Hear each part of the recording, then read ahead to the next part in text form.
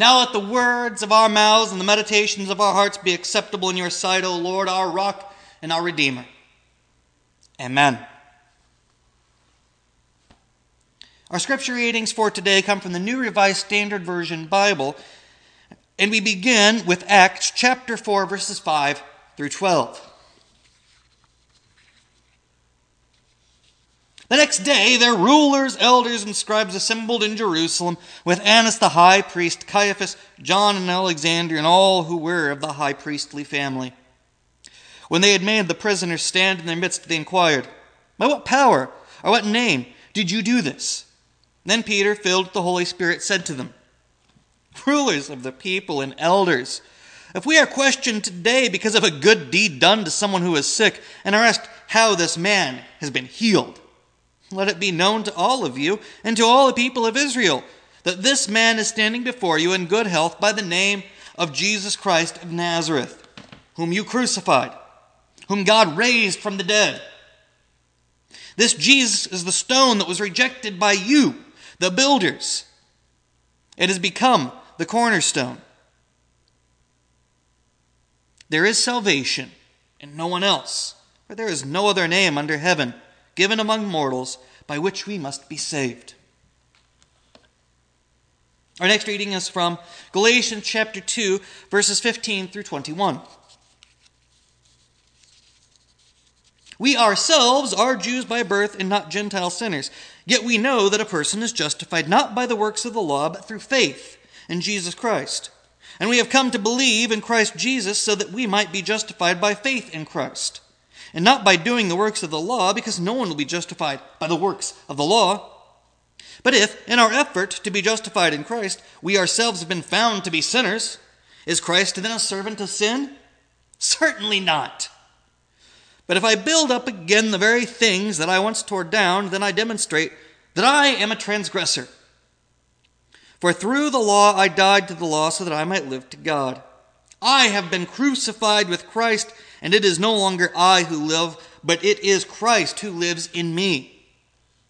And the life I now live in the flesh, I live by faith in the Son of God, who loved me and gave himself for me. I do not nullify the grace of God, for if justification comes through the law, then Christ died for nothing."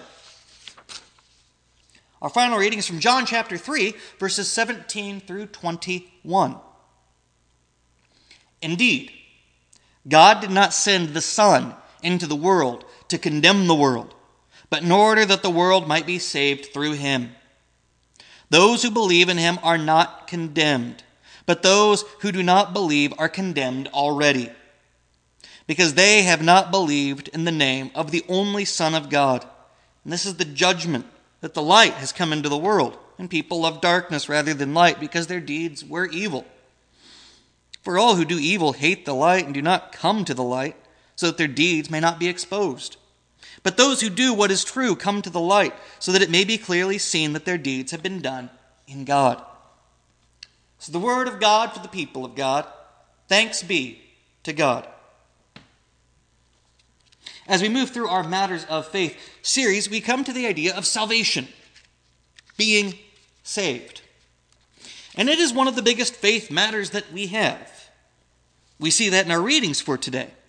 We come back to our earlier gospel reading when we talked about being born again in John chapter 3. We return to this discussion that Christ has with Nicodemus. And as he continues, he says something very big in our opening line for today's gospel reading. "Indeed, God did not send the Son into the world to condemn the world, but in order that the world might be saved through him."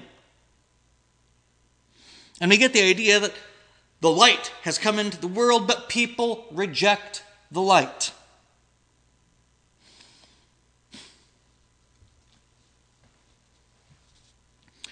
They'd rather not have it because they like what they're doing.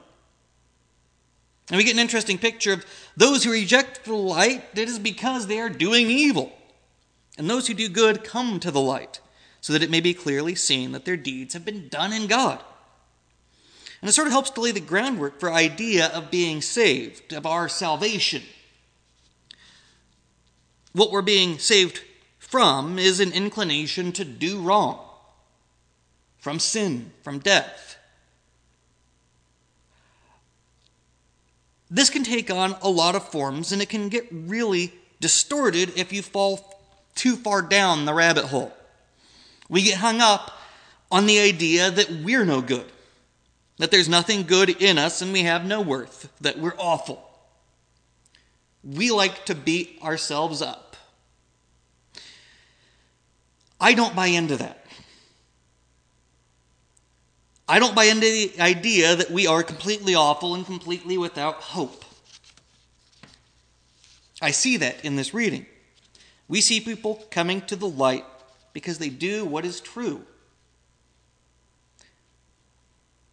They come to the light so that God can be seen.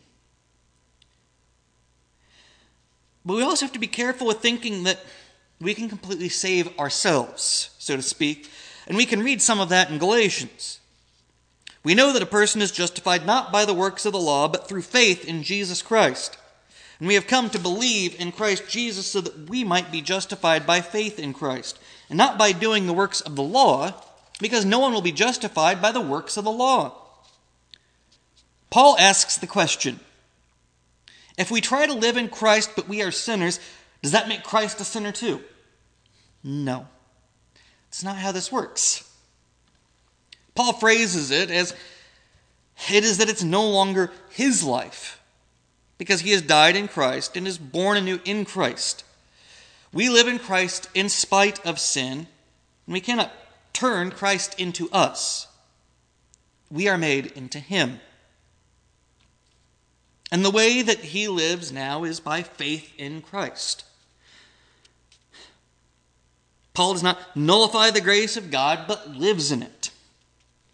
And it's this idea of God's grace that is open to all, that it's open for all to accept it. We get a further idea of that in our reading from Acts. We see Peter having to answer for his actions.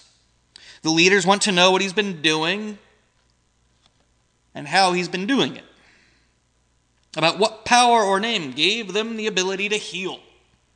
Peter replies boldly, if we are questioned today because of a good deed done to someone who is sick and are asked how this man has been healed, let it be known to all of you and to all the people of Israel that this man is standing before you in good health by the name of Jesus Christ of Nazareth, whom you crucified, whom God raised from the dead. Jesus is the stone, rejected by the builders, who has become the cornerstone, and that there is salvation under no other name other than Jesus. Now, where this leads me for today's message is the idea of grace and how we accept grace so that we may live by faith in Christ. I think one of the things we can get a little too caught up in is the idea that our entire salvation is based on words and names. Because we can walk away with a feeling that after reading some of the things that were in today's readings, if we ignore some of what Jesus says in our gospel reading today and in other places in the Bible, that it's only the name of Jesus that saves. Then by the name of Jesus, all can be saved, and that's it. And that would paint too simple a picture and might give us a false idea of God's grace. I think we are inclined to not always do the right thing, and we do need Christ, and it's upon his name that we call so that we can be saved.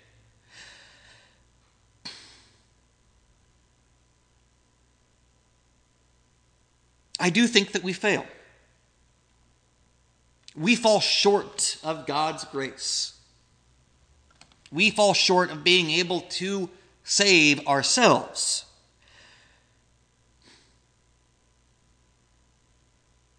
Human logic can often stray into areas where we try to justify things and rationalize things so that we can convince ourselves that whatever it is we are doing is right.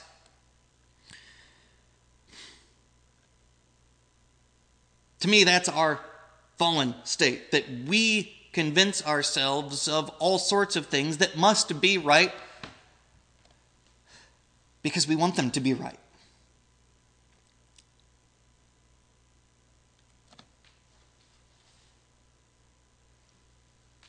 in the same way, we can do the same thing to faith and our salvation. We can try to justify and rationalize away our responsibility in the matter. We might try to do it by saying that God chooses whoever he chooses. And once saved, always saved. Or that all you have to do is say that Jesus Christ is your Savior. Hooray! End of story.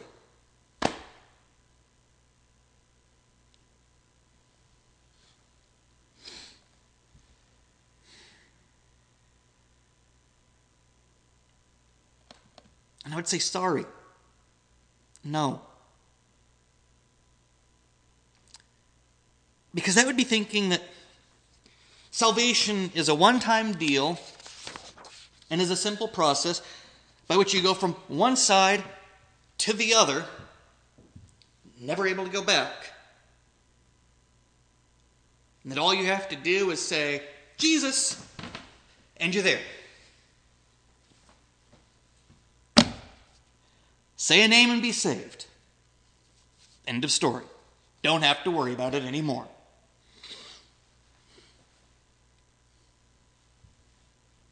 The thing is, though, is that it is our choice.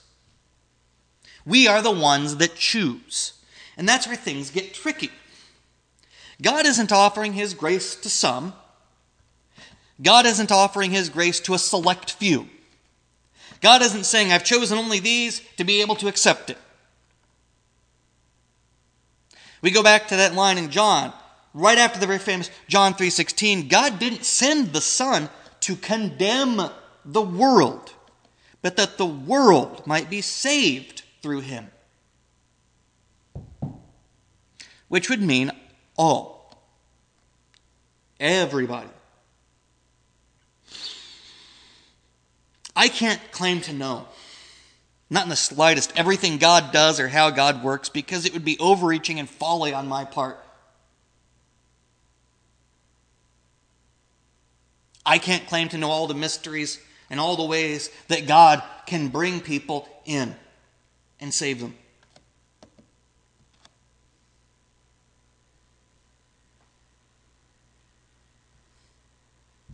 I can tell you what I believe and how I understand it. By accepting God's open invitation, an open invitation to accept his grace in your life, we accept the help to live a better life. We accept God's presence in our lives and let it be the guiding force that we have so that we can let God work through us. So that we can be saved from ourselves, really. I could sit here and try to lay blame on the devil, evil spiritual forces, lots of things. But honestly, I'm not going to get into that today, because in the end, responsibility still comes back to you and your faith.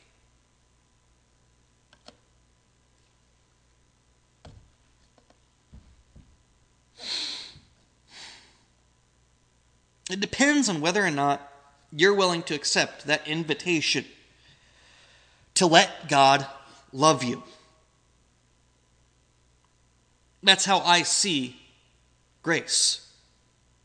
An open invitation from God saying, I want to share my love with you, to help you, to deliver you, to guide you, to lead you,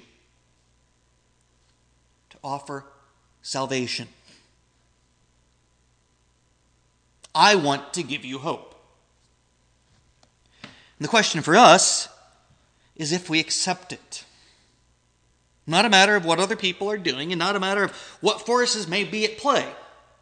But the question comes down to if we accept it.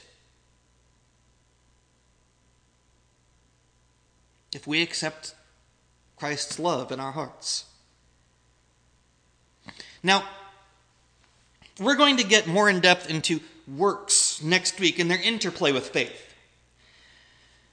Because they are important. But I do want to say this. Works can bring you closer to God. Works can show your dedication to God. Works can show your faith. They are an important way that we do so. But the concept put forward is that work alone isn't enough. We can work and work, but we fall short of saving ourselves. And that's where our faith in Christ's saving grace, where God's love comes in. That guidance of the Holy Spirit that filled Peter to speak. Peter's been questioned about healing people. He was interrogated for doing good. What kind of crazy thing is that? Being upset because someone was doing good in the world. According to Christ, those that are doing good are following the light and being led in the light. Why would we ever be upset over someone doing good? But sometimes we are. Sometimes we see people doing good and we think, well, they don't have the right reason behind it.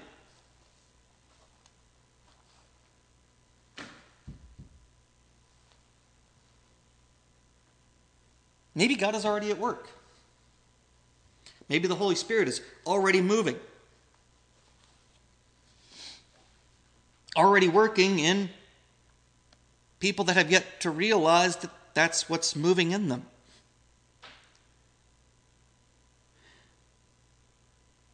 At the same time, we have to understand that we don't earn salvation. We are freely invited to it.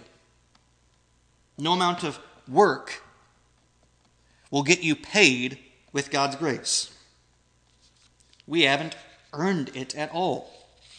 You cannot earn a gift that is freely given. We accept it by accepting Christ's sacrifice for us, that he died so that we would know that we are loved, so that we could live. We accept it by inviting God's grace into our lives, that we call on Christ to redeem us, that we can escape a cycle of falling short.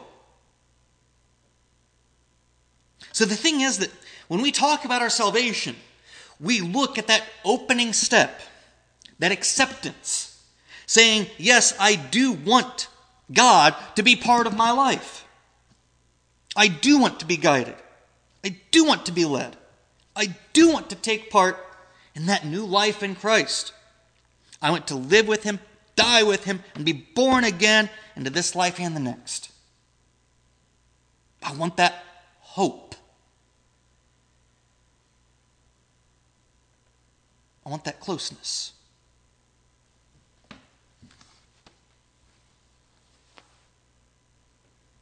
But it's not to say that we can't reject it again.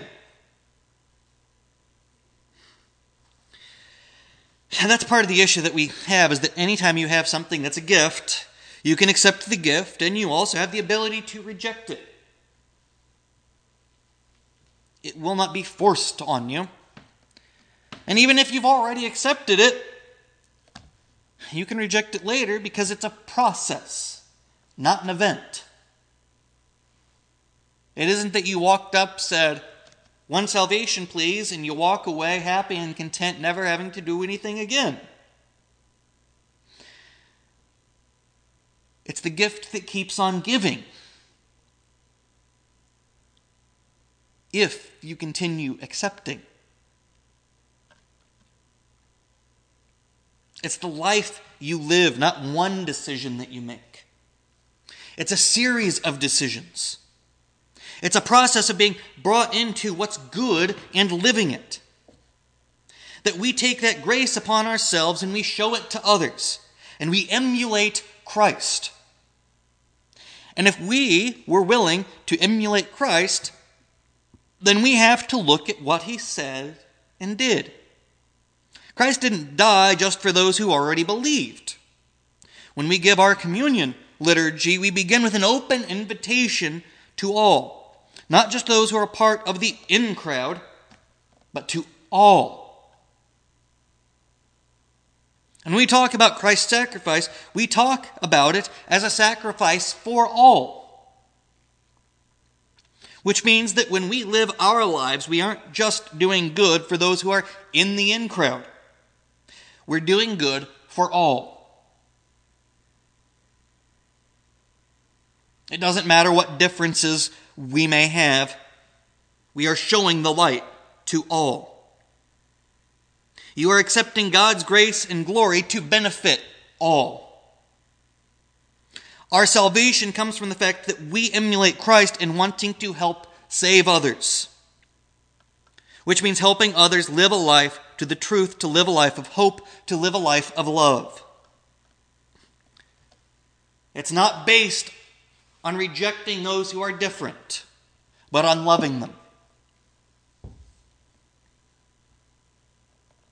Despite what divisions we may have, despite what differences of opinion we may have, despite what choices others may make in faith, we love.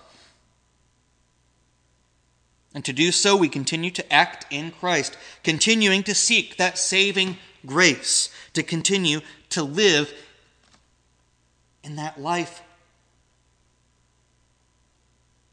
offered by Christ.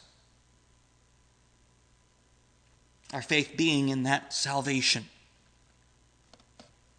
Because when I see people, I don't see people who are so fallen that they're beyond help, and that everyone is so abysmal that the idea of total depravity, as some will call it, is true. I don't see it.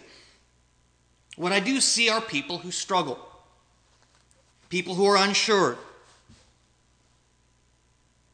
people who don't know where to go, people who are trying. I also see people who have begun living in Christ without realizing it.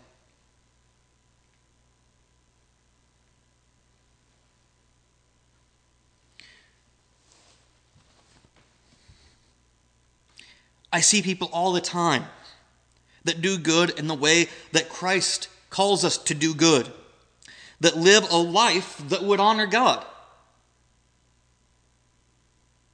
And the key there is to extend the grace yourself and let them know it's there so that they can recognize it.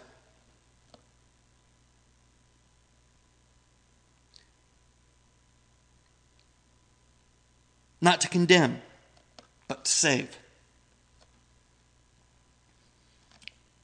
Not to berate and belittle, but to lift up and to serve.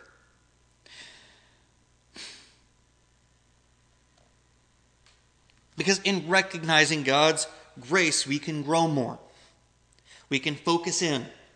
We can help each other through God's grace, that we actively seek salvation together. And that we do so on the faith that God is there to guide us and lead us and to help us. In the faith that God is there to help all people. In the faith that Christ died for all so that all could live. Not to beat each other over the head with it. Not to scorn people for doing good because they don't understand.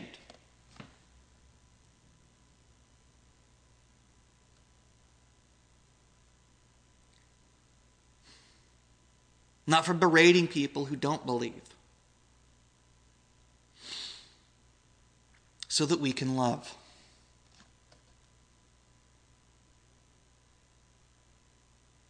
So that others may believe by seeing our love. Because I know God works in all sorts of crazy ways through all sorts of people. Peter being a great example of that. And Peter is here, there, and all over the place. Peter, the solid rock. Peter, the guy that Jesus says, "Get behind me, Satan," to. Peter, the guy who proclaims his unending love for Christ. Peter, the guy that denies Christ.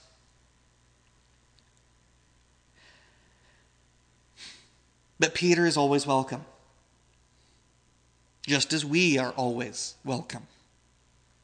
Just as all are always welcome to accept God's grace and God's love into our lives so that we can live a life closer to Christ, to be more and more like our Savior. That we become an example of God's love, just as Christ is the ultimate example of God's love for us. That we become a conduit for God's grace. That we extend it to others, that others may accept it, maybe without even realizing it at first.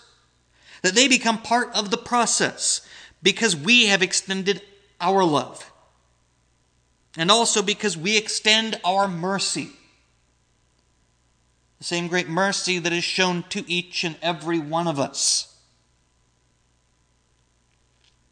Never forget that we ask to be forgiven as much as we will forgive others. And that we are not called to love others if they love us. We are called to love others in spite of everything. I feel like I need to say that again. We are called to love others in spite of everything. Because God loves us in spite of everything. Just like the way Christ loves us and welcomes us in. And that is where our faith should be. That the door is always open for all of us. For everyone. That Christ died for all so that all could live. That all could be lifted up. That all could believe. That all could be saved. And I never give up that hope. Because I trust that in whatever way God is going to get it done, God will get it done. My faith is that God will help me in whatever way I need to help others in whatever way that is. And I do it by loving. So when we think about being saved, remember that it's a gift, not an earning. It is something offered up for free for all. That each of us is on our own path.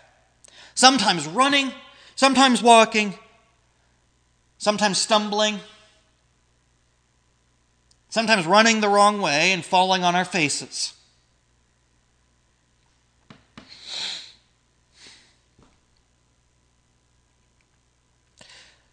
But Christ is always there to help us along, to point us in the right direction, to pick us up, dust us off, and to tell us that He is still there for us so that we can continue to turn to Him, to help us with the good, the bad, and the unknown.